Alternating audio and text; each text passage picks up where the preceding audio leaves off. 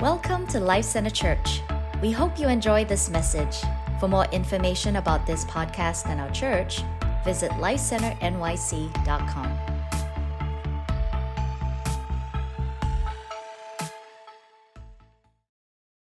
So God, I just thank you for what you've already done. Thank you, Lord, just even the testimonies that have gone forth today, the worship that's gone forth, the word that's already gone forth today. Lord, we invite you, Holy Spirit, come and have your way in our midst. We want to grow. We want to learn. We want to look like you today. So God, would you come and mold us and shape us through your word? In Jesus' name, amen. Holy Spirit, come and have your way in us today. So I'm going to be jumping in today. I'm going to be going through the book of Titus. This is my third message on Titus. And I've been going through chapter by chapter. If you haven't listened to it, you can go back and look on YouTube or on our podcast. But today we're going to go specifically through chapter 3. And I'm going to give you a few highlights from the last time I spoke so you're caught up to date. So the book of Titus, it was written by Paul when he was in prison, the second time he was in prison. And it was written to Titus, who was on the island of Crete. So Paul commissions him to go and do a work on the island of Crete, which is in Greece, the biggest island in Greece. Titus is Paul's spiritual son. And so Paul has great affection, great trust for Titus, and he sends him into a precarious situation because those at Crete, they were essentially like modern-day pirates. So they were mercenaries, and they basically would do whatever the highest bidder asked them to do. And there was a lot of infighting. There was a lot of deception happening on Crete. There was false teachers that were being spread in Crete. And so Paul sends his son in the faith, Timothy, and he says, go. And here's what he gave him the order to do. He said, put things in order that is unfinished and find and appoint elders for the town. So those were the two things Paul is tasking Titus to do. And we read that in the first chapter.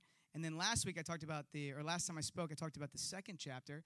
And the second chapter, just to hit a few points here, I talked about the importance of sound doctrine. So how the Christians were being deceived by false teachers. Talked about how Paul had directed various Christian subgroups. He was trying to set up the family of God. They never had a Christian family, right? Christianity is brand new on the scene. So he gave instruction to young men, to old men, to young women, to old women. And I talked a little bit about modern-day slavery and how that applies to slavery of that day. And some verses on slavery that you find in Titus. Finally, last time I spoke, I talked about the grace of God and how that grace does a couple different things. It pardons us from our sins, right? It's why we get to celebrate today this new life, because the sin of everybody who we baptize today has been pardoned by Jesus. So they can go and stand before the Father free of their sin, free of guilt. Grace also empowers us to overcome our sin.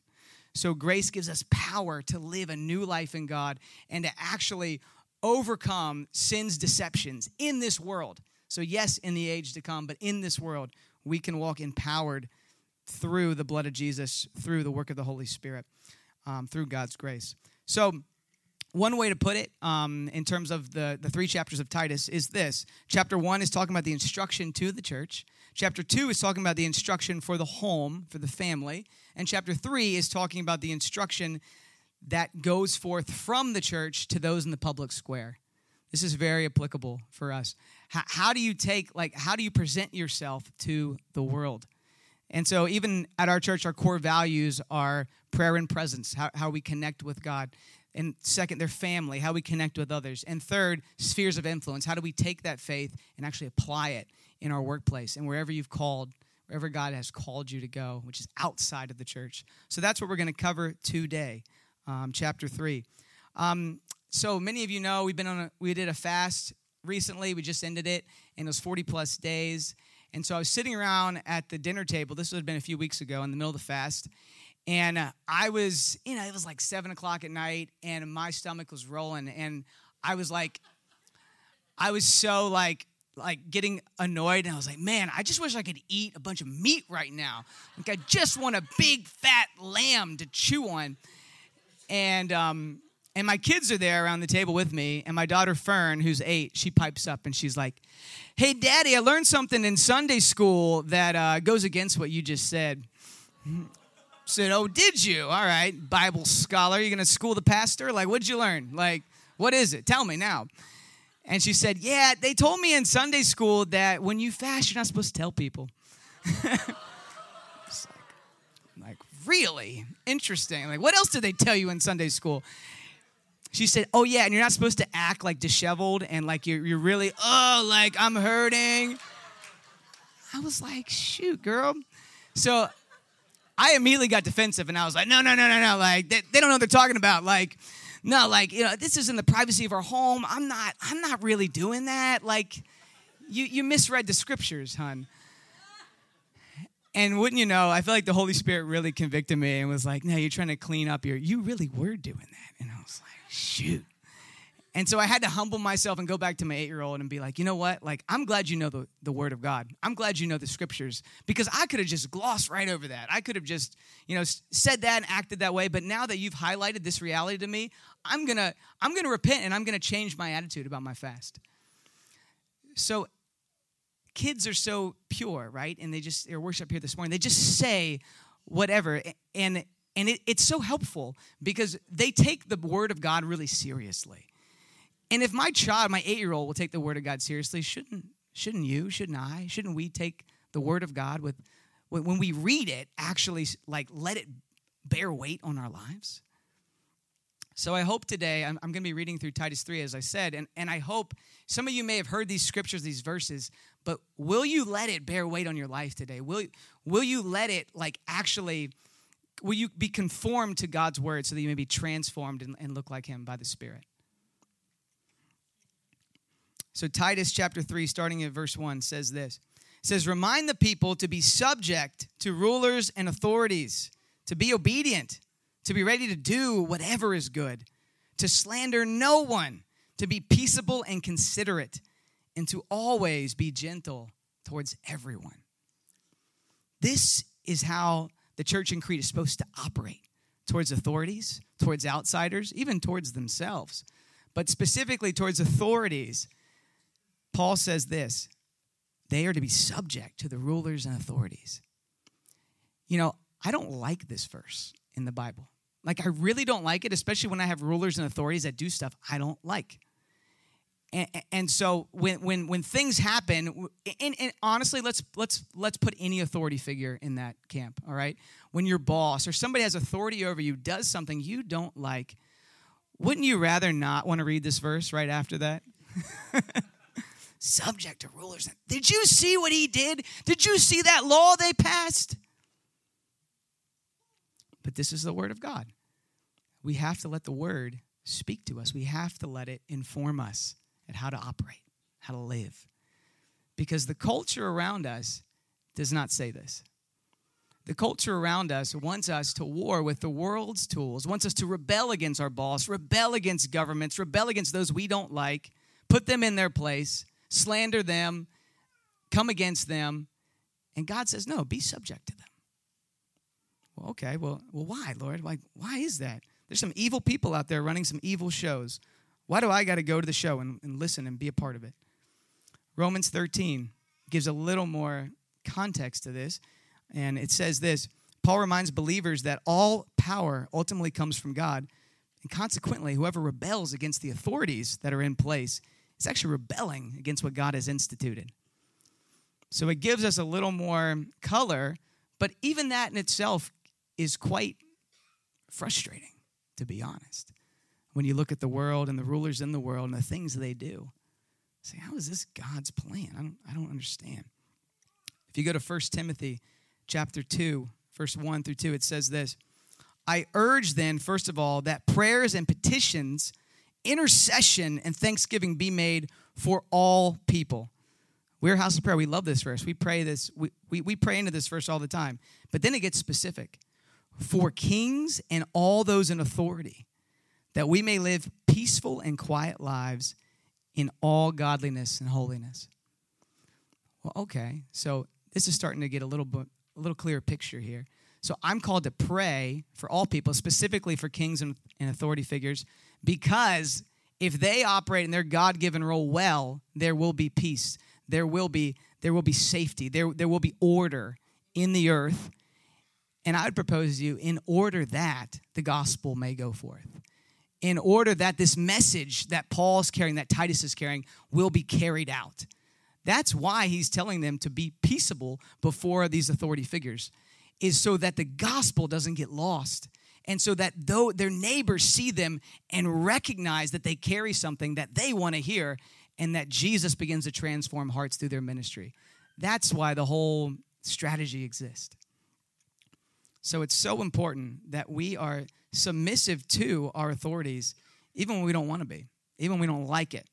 So the Cretans, like, they've got a little bit more context here, which I'll include. So they're actually known for their military uprisings in Crete. And so during the Hellenistic period, there were these, Cretans that were there, and they were mercenaries, and basically they were willing to rebel against anybody to make money and to get whatever they want to get. And so you have this state of perpetual warfare happening in Crete. And there's this guy, Polybius. I want to quote him real quick. He's a Greek historian from that time, and he says this regarding the Cretans. He says, they are involved in constant broils, both public and private, and in murders and civil wars. So Paul is writing to a people that their culture is to rebel and to war and to push back. And he's saying, no, you're Christians now. You're Christ's followers. Do what Christ did. Christ laid down his life. Christ did not come and overthrow the governments at hand. He came and established his kingdom in a whole different model. So do likewise. So he's challenging their cultural norms. Now, the crazy thing is, Paul himself was in prison. The Roman Empire put him in prison. So he's telling them this while he's currently in chains for an unjust charge. I mean, this guy he's got some authority. He's got some legs to stand on. And in fact, he would die because of the Roman Emperor Nero. He'd be himself murdered and killed. And he's saying, be subject to rulers. So Paul, he's got some authority on this matter because he lived it. So how do we do that? How do you do that when you've got leaders that, how did Daniel do it? How did Joseph do it? They have these evil, wicked leaders. We've got bad leaders nowadays all over, for sure, but we don't have any Nebuchadnezzars that I know of. Like, it's not that bad. Although, I don't know. Maybe I take that back. But even so, pray for our leaders. So I think the way we do that is we let the Word of God shape us. We have to, because our initial inclination, I know mine's not to be submissive. Mine's to push back and rebel. But I want to trust the Word of God. I want to believe what God says. I think it's super challenging in the hyper-political environment that we are in. How many of you know the environment is so hyper-political around these parts? Every part, all over. And we want to make sure that we're being true to the Word instead of being true to our party. We want to make sure we're being true to the Word of God and what He's saying instead of just a few leaders that we like or a platform that we enjoy. I may have a platform I prefer, but my allegiance is to Jesus. And so when our allegiance gets placed in any other political sort of ideology, we're already off base. Like we're missing the point. And Paul is saying the gospel needs to be the centerpiece. Jesus is the centerpiece, and He's unpacked through the gospel. We have to keep that at the center. So while it feels weak sometimes to be peaceful, it feels weak, honestly, to not push back and rebel. Jesus operated that way. And let me tell you, Jesus was not weak. And in fact, Paul operated in this way. And you want to know the fruit of this strategy? The Roman Empire was completely undone by the gospel, which transformed the hearts of the people and changed the very nature and shape of Europe using this strategy. So if you think this is weak, first is in the Word of God. Secondly, look at the historical power of this strategy. They flipped the Roman Empire upside down because they shared the gospel. They were submissive, but they shared the gospel of peace, and their allegiance was to Christ, first and foremost. So a few differences between that world and our world. All right, in that world, right, the Roman Empire, they've got their boot on everybody's neck. What they say goes. In our world, we live in a democratic republic. And so we have to be aware as well of the world that we live in and the government that we live in. In our government, I can vote. I have a say. In our government, I could run. I could be a politician. I can actually bring influence in the governmental sphere that was not possible in Paul's day. So while it's true we need to be submissive to authorities, it's also true that we can't hide behind this verse and think, well, the church, separation church and state, like we shouldn't be involved in any politics. Let's let the politicians figure it out. I'm not saying that at all. We can't hide behind these verses and think that we don't have a role to play. We don't have a responsibility in our city, in our nation, in our state to bring change, to bring our faith into these arenas and not be afraid, even though it's going to cost us. Because it will cost us. And some of you, I know your story, it has cost you to stand for Jesus on some of these political issues. So we can't be afraid from that standpoint. I want to bring up a quote by our current mayor, Mayor Adams. And he just gave this quote recently at our Interfaith Breakfast. And I think it's pertinent to this conversation.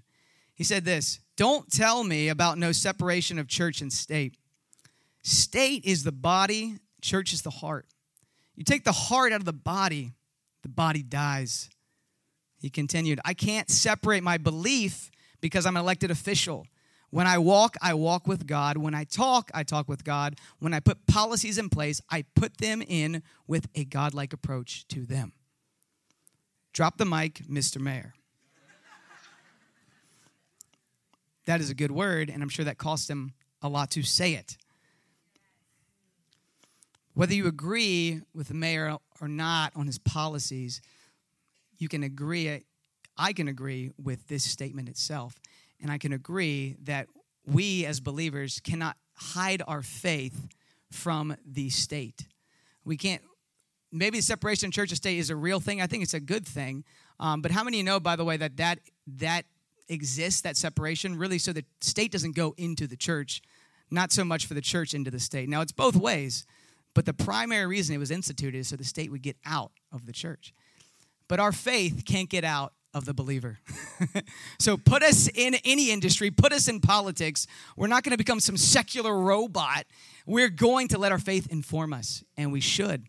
And we shouldn't be afraid if that offends other people. But we should do it as Paul said, as the Lord has directed us, by submitting to authority, by being honoring, but knowing our allegiance is to Jesus first. So I think what this looks like is we're not combative against the state, but when the state says things or does things that are combative against the gospel, boy, we're going to push back. I'm not okay. I'm not okay when the state says, we're going to subvert parents' rights and instead we're going to let children be mutilated. I'm not okay with that. I'm not okay when the state won't protect the right of the unborn. I'm not okay with that. And you and I, we should have a say in that because that is the church. That is our responsibility, and they're impeding on our territory. And so it's important that we also don't use this verse to pipe down on the issues that really do matter. Because if we want to see society changed and shifted, it comes to the declaration of the gospel, but we shouldn't belittle the fact of what God can do through politics, through any of your industries that you live and work in. I hope you don't live in your industry, by the way. I hope you just work there. All right, Titus 3, starting at verse 3. "At one time, we too were foolish, disobedient, deceived, and enslaved by all kinds of passions and pleasures. We lived in malice and envy, being hated and hating one another." Wow, Paul, that's really intense. He says, yeah, your old life was intense. It was terrible. It was bad.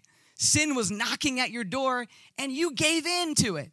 And you were subjected to it, and you let it rule you. And you have to remember where you came from if you want to go to the places God's called you to go. We can't forget that sin used to be our master. And if you're in Christ, it's not. But don't forget where you came from. Because if you forget where you came from, how are you going to relate and connect with the world around you? How are you going to have compassion and grace for the person standing right in front of you that deal with issues and you're like, oh, they deal with oh my gosh, can you hear what they deal with? Do you remember what you dealt with? Come with that same attitude of mercy and engage with their heart. Lead them into truth, but don't judge them, and you won't if you remember where you came from. It's so important we know where we came from if we want to go and reach others with this gospel message. Colossians 3:12 says this, "Therefore, as God's chosen people, holy and dearly beloved, clothe yourselves with compassion, with kindness, humility, with gentleness, with patience. When we look back, it should be a humbling thing, but it also be a hopeful thing, because now we know where we've come out of. We know what God's taken us through. So when we look back, it gives us hope for those that were around who are still lost, who are still dealing with some of the things we used to deal with. But we know if he gave me new life, he gave these guys new life today we baptized. My gosh, he could give you new life.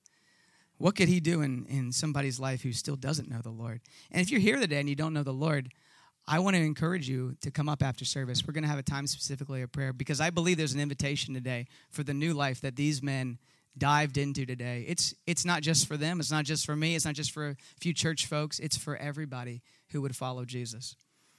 All right, let's turn to Romans 6 real quick. Romans 6, verse 20 through 21. And it says this: when you were slaves to sin, you were free from the control of righteousness. What benefit did you reap at that time from the things that you were now ashamed of? Those things result in death. See, sin is a terrible, terrible thing that corrupts the human heart to the deepest level. And the result of sin, of the wages of sin, is death. We are on death row if Christ does not come and manifest his love in the earth and pour out his life and break his body and shed his blood. We're on death row. We're not going to be connected with God. We're not going to live beyond this life. And so we have to remember where we've come from. And I think as we present the gospel, sometimes we get so caught on things that are good, right? The love of God, the mercy of God, the grace of God. But before we get there, we have to remind people of the sin that has plagued and destroys us, that gives us a need for God, that gives us a need for the blood of Jesus. If we don't know that, then we're just like, oh, the love of God, that's fantastic, that's nice, but we don't know how desperate we are for it. We don't know how empty and broken we really are. And if anybody's honest with themselves, saved or unsaved in this room, you know there's a lot of brokenness. There's a lot of corruption in your heart. You would know it. And if you don't know it, ask your spouse. They will tell you. Say, yeah, sin's real. I saw it. I saw it in my spouse yesterday. It's not just mythological thing. All right. Titus, we're going to keep going. Titus 3, starting at verse 4. This is my favorite, one of my favorite verses in the whole Bible. This is the gospel right here. The gospel boiled down in a few sentences. All right, Titus 3, verse 4 says this: but when the kindness and the love of God our Savior appeared. How many know that appearing, that's Jesus Christ? The appearing of his kindness and his love on the earth. When it appeared, he saved us. Not because of the righteous things we had done, but because of his mercy. So we were talking about that in chapter 2. You had these Judaizers that were in Crete that were sharing like, oh, you have to do these things, be circumcised, do these traditions in order for you to be saved. If you do this stuff, then God will save you. No. They were following the traditions of men. That's not the commands of God. They were making up traditions from the commands of God and layering it on the people and saying, this is what you have to do. But Paul is coming against that teaching. He's saying, no, this is brought to you, salvation is brought to you by God's mercy, not your righteous deeds. You can't take credit for it. He died because of his mercy. And he died out of a love and kindness for you. That is his character. That's his posture. We got to get back to that simple reality. God died for you just out of the sheer kindness and love of his heart, out of his longing to be with you. That's why Jesus died for you. That's why we celebrated Easter last week, because of that reality, the kindness and love of God. That word for love in the Greek is called philanthropa, and it means a love for humanity. It means like philanthropy. Jesus is the great philanthropist. Don't give me these worldly individuals. God is the philanthropist. He's the lover of humanity, and he's the one that every single person must turn to be saved.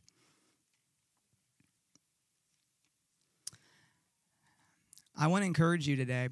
There are situations in our lives that help us to recognize the mercy of God. There are moments, and sometimes they're with the most unsuspecting people, where you can have a physical encounter with a person, and it reminds you of a spiritual reality of God's love and affection. Today, we're doing a physical act of baptism as a reminder of the spiritual transformation that had taken place already in these men. My wife has been a conduit for the mercy and grace of God. So I could say it, I could read the text, but in my relationship with her, I've experienced something that connects me with the love and grace of the Father. So I remember we were dating. This was summer of 2009, going back. It was a hot night. We were in Hagerstown, Maryland, in a park, because that was the center ground where we had to come and drive there and meet. And I remember this was the night I was going to have to lay all my junk on the table and just say, hey, this is all the stuff that I've done in my life that I'm giving to you, and you can decide how you want to react to this. How many know that's scary? Because I did some bad stuff. And so, I'm like, all right, I'm just going to put it all on the table, Lord, and hope she responds, because I want to marry this woman, so let's see how this goes. By the way, don't do that unless you're, further along. First date, well, my pastor just laid all their stuff out. Go to the Thrive Ministry. Talk more about singleness. But so I laid it out. I put it all out there. And let me tell you, I've never felt the grace and mercy of God more. With everything I said, she took it, she heard it, I forgive you. She took it, she heard it, I forgive you. Line by line, item by item. And so I walked out of there saying, I now know in a deeper measure the grace and love of God. Because I've had a physical person in this physical realm actually do the stuff that Jesus did for me. But I had to be vulnerable to even. Some of you need to be vulnerable with God. You thinking like he's against you but when you come to him, you're going to find that same scenario that I had with my wife. You're going to find that with him. He's there to offer grace and mercy. You just come and you confess and you repent. You say, Lord, this is what I did in my life. This is what I did yesterday. This is what I ate for breakfast. I'm putting it all out there. And you'll receive that. You'll encounter that kindness, that love, that mercy, that grace that no one else other than God himself can give. So just finishing this verse. Next verse is verse, I think it's 5 or 6. He saved us through, here's what he saved us through. 2 things. The washing of rebirth. That's what we're seeing today. And the renewal by the Holy Spirit, whom he poured out on us generously. As Keith was talking about, God is generous through Jesus Christ, our Savior. So there's 2 agents here that he's talking about, 2 agents of salvation that Paul mentions. Number 1, the washing of rebirth. All right. So he's in this, it kind of makes you think about Nicodemus. He's connected here with Nicodemus. Jesus and Nicodemus are talking, John 3. And here's what he says. Nicodemus is saying, how does one be born again? And Jesus is saying, truly, I tell you, no one can enter the kingdom of God unless they are born again. They must be born of water and the Spirit. Flesh gives birth to flesh, but the Spirit gives birth to the Spirit. And so Nicodemus is shocked. What do you mean? Born again? Do I have to go back in my mother's womb? What is going on? And it's such a shocking reality that you have to be born again, but you're born again through the water and the Spirit. So that water, that washing, in Jewish culture, there was a lot of washing that went on. It went on if you had certain skin diseases, there was certain things that you would do, but you go and wash yourself. The priest had to go and wash himself before going into the presence of the Lord, before entering into the sanctuary. He had to be washed. Babies, infants, by the law, they needed to come and be washed. So there is this reality of connection with washing and the removal of sin, the removal of filth. And so even today, people are being baptized, they are being washed by the blood of Jesus. They're being cleansed, and they are coming up totally dirt-free. And so we think about that word washing. You should think, oh gosh, God's making me clean, purifying me from my sin. The washing of rebirth. The second agent, renewal of the Holy Spirit. We cannot downplay the importance of the Holy Spirit. He is one of the Trinity. First of all, this is God himself. And the renewal of the Holy Spirit is what marks the new believer. It's the renewal of the Holy Spirit. The Holy Spirit makes people new. The Holy Spirit is what breathes life on people. God created things through his Spirit. He breathed life into them. And so when you become saved, the Holy Spirit enters you, and it's like that refreshing outpouring of water that fills you up, cleanses you out, but empowers you and rests upon you. That is the regenerative work of the Holy Spirit. 2 Corinthians says this, our outer nature is fading away, but our inner nature is being renewed. This is the Christian reality. If you're in Christ, the Spirit of God is in you, renewing you, bubbling up out of you, helping you day by day to walk and overcome sin and to walk and believe truth and reject lies. The renewal of the Holy Spirit is critically important for salvation and for life, for that matter. I want to put up this slide here. This is from Jonathan Edwards. He was an amazing revivalist, First Great Awakening, prominent leader in the Great Awakening. He was the first president at Princeton Theological Seminary. And here's what he says about the pouring out of the Holy Spirit. The new nature pulls the soul towards God so that all it sees, hears, thinks, and does relates it to God. Having brought the person to himself, God pours his love out on the saint who is now enabled to grow closer and closer to God. For Edwards, the agent of conversion and divine outpouring, the key to the mystery of the election of God to man is the Holy Spirit, the third person of the Trinity. The Holy Spirit's massively important. I have a few bikes, both of which are broken right now, and I need to repair, so I'm not biking much these days. But one of my bikes, last summer, it really broke down for me the first time. So I go and I get on the bike, and I don't know, maybe it's 14 speeds. And I go to get on, and you all ever had that situation where literally like it just won't jump to the next spoke or whatever, to the next gear. So I'm riding around, and I've got one gear. And I think it was like the highest gear. And so I am just like, I'm doing fine when I'm going downhill. I'm doing fine on just a little bit incline, but on the hills, like I'm a wimp. Like I cannot get even close. And the Lord began speaking to me as I was biking last summer and just saying, this one gear Christianity, that's kind of like life without acknowledging the Holy Spirit. Like without understanding that you have the renewal of the Spirit that came into you that empowers you day by day. Without that, you're like a one gear Christian. And so when life changes, when things gets hard, when you have to go uphill, you can't traverse it because you got one gear. And maybe you just pray a bit and you read a little bit of the Bible and you're like, oh, God, like talk a little bit. But if you have the Holy Spirit, he can help you like traverse all those things. He can give you wisdom through the Word and through other people. But we got to have the Holy Spirit if we're going to walk and grow and mature in God. And so it's so important, even for those of you that are newly saved, that developing that relationship with the Holy Spirit. Getting around people that know how to hear his voice because you're going to need it for the long haul. And it actually puts the dependence off of you. It's not about how much stuff you can do. It's about you leaning into his heart, knowing what he's saying, and trusting him. So we need the Holy Spirit for daily life, my goodness. Titus 3, verse 7 says this, so having been justified by his grace, we might become heirs, having the hope of eternal life. Having been justified by his grace, we are now heirs, having the hope of eternal life. This is good news. This is really good news. This would have been really good news for those in Crete. You had a bunch of different groups in Crete. You had the majority, just a small portion were actually landowners. They actually had an inheritance to give and to receive. Most of the people in Crete fell in these other groups. Most of the people had no political rights. So you have resident aliens. They live in special quarters of the city. So what inheritance do they have?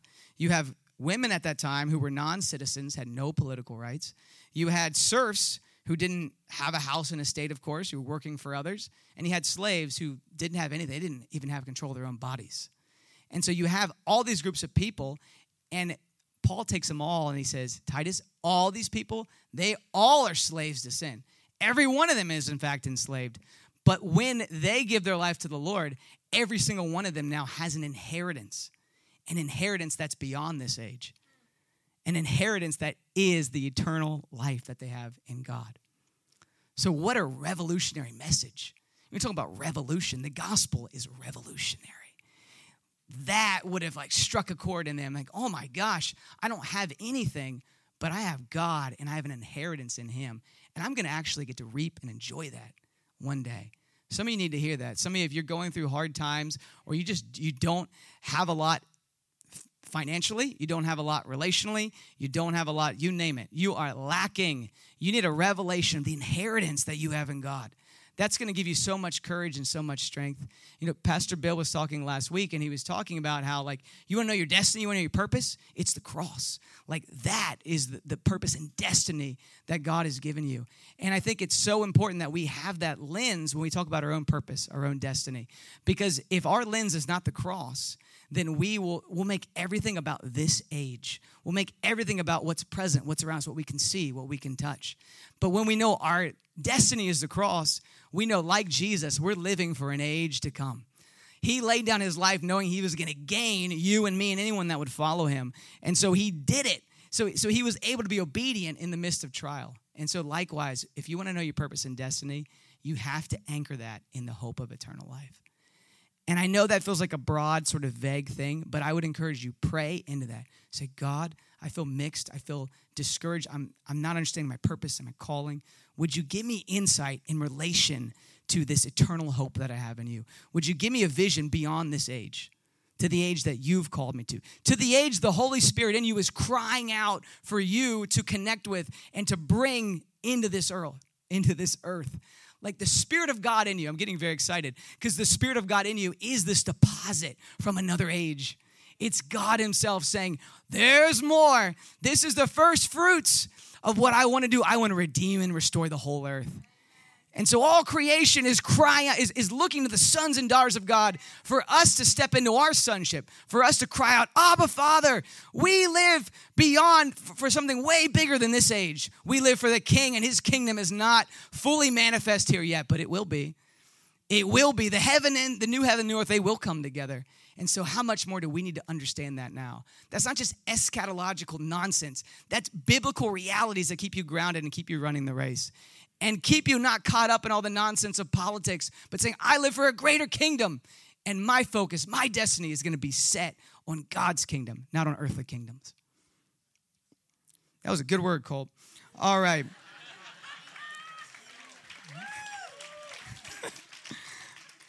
All right, Romans 8:15. And this is what I'm talking about. I'm just going to read this to you and let it wash over you. The Spirit you received does not make you slaves so that you live in fear again. Rather, the Spirit you received brought about your adoption to sonship. And by him we cry, Abba, Father. The Spirit himself testifies with our spirit that we are God's children. Now, if we are God's children, then we are heirs. Heirs of God and co-heirs with Christ. Co-crucified, co-resurrected. If indeed we share in his sufferings, in order that we may also share in his glory. There is a glory that we get to share in, and we didn't work for it. But he did, and he invites us to the table.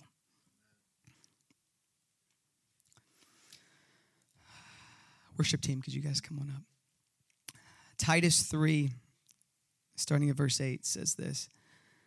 This is a trustworthy saying, and I want to stress these things so that those who have trusted in God may be careful to devote themselves to doing what is good. These things are excellent and profitable for everyone. It's like, what I'm teaching you, this is good.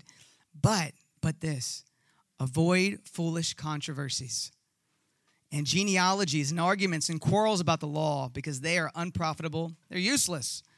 Warn a divisive person once and then warn them a second time. And after that, have nothing to do with them. You may be sure that such people are warped and sinful. They are self-condemned. Strong language. Now, notice he's not saying avoid controversy. If you're going to avoid controversy, you're not going to be able to preach the gospel. You're not going to be able to do anything. There's so much controversy in this world. It's just the reality of living for Christ.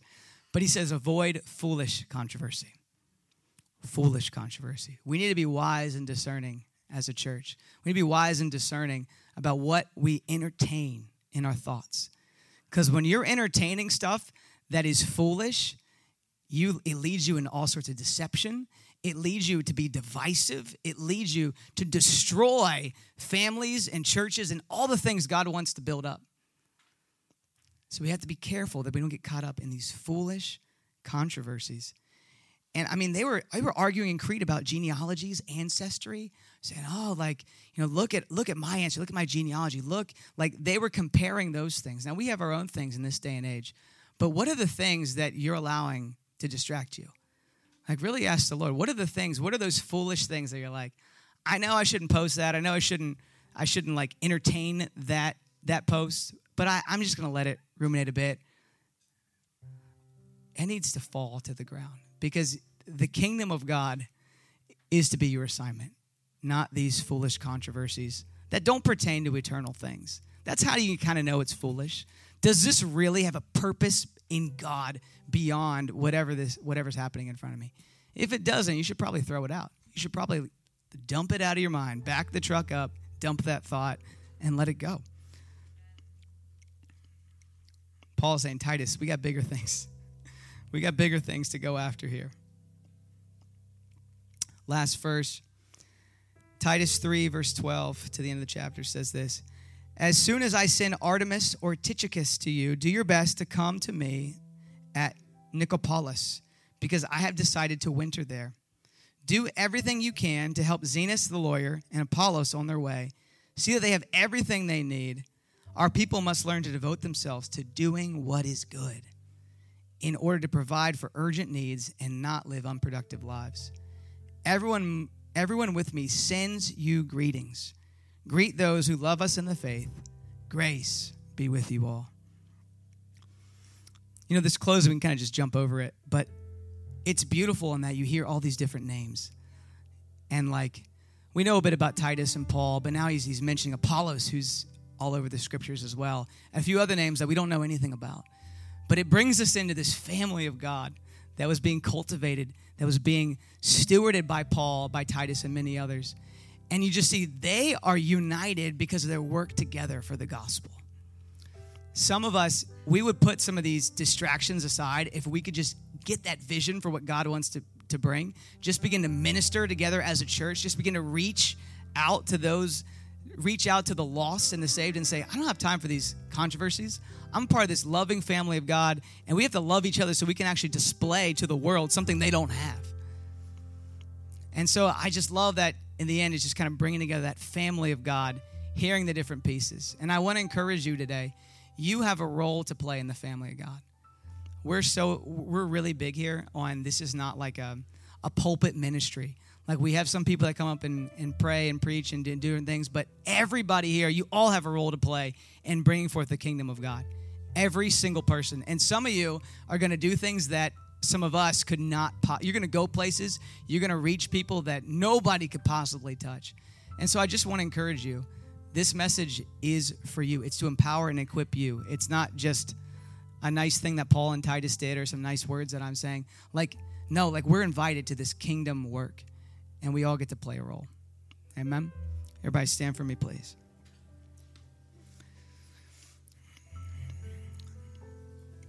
I think it's so important that, he ends this letter. He said, greet all of those who love us in the faith. There is a love that is in this family, that is in the family of God in Crete and with Paul and all his associates. There's a love that undergirds everything they do. And you and I, we have to walk in this love, but we're going to really reach and really go and really be the family of God, really be a reflection of his love to people. I want to read this quote as I close. This is from Robbie Dawkins, and it says this about love. It says, nothing is stronger in disarming the kingdom of darkness than love. Love is a thing Satan can't stand. Love is the weapon of mass destruction. Satan is the one whispering in people's ear, God is repulsed by you. But God is saying this, I love you. I'm crazy about you. Come home to me. Come home to me. Come home to me. For some of you, this is your day to come home. It's your day to come home. Come into the family of God. Come into the Father's house. Come let the blood of Jesus cleanse you. Come let the Holy Spirit regenerate you. Come home. For some of us, it's a day to come into his love and kindness afresh. Say, God, I need to know your love and your kindness. I need to be marked by it. This is the reality of your nature and your character, and you live and dwell in me. God, would you change my normative? Would you change the status quo of my life, that your kindness and your love and your mercy will be what I feel, what I receive, and what I give. In Jesus' name. We hope you enjoyed the message. You can also follow us on Instagram at Life Center NYC or YouTube at Life Center Church NYC.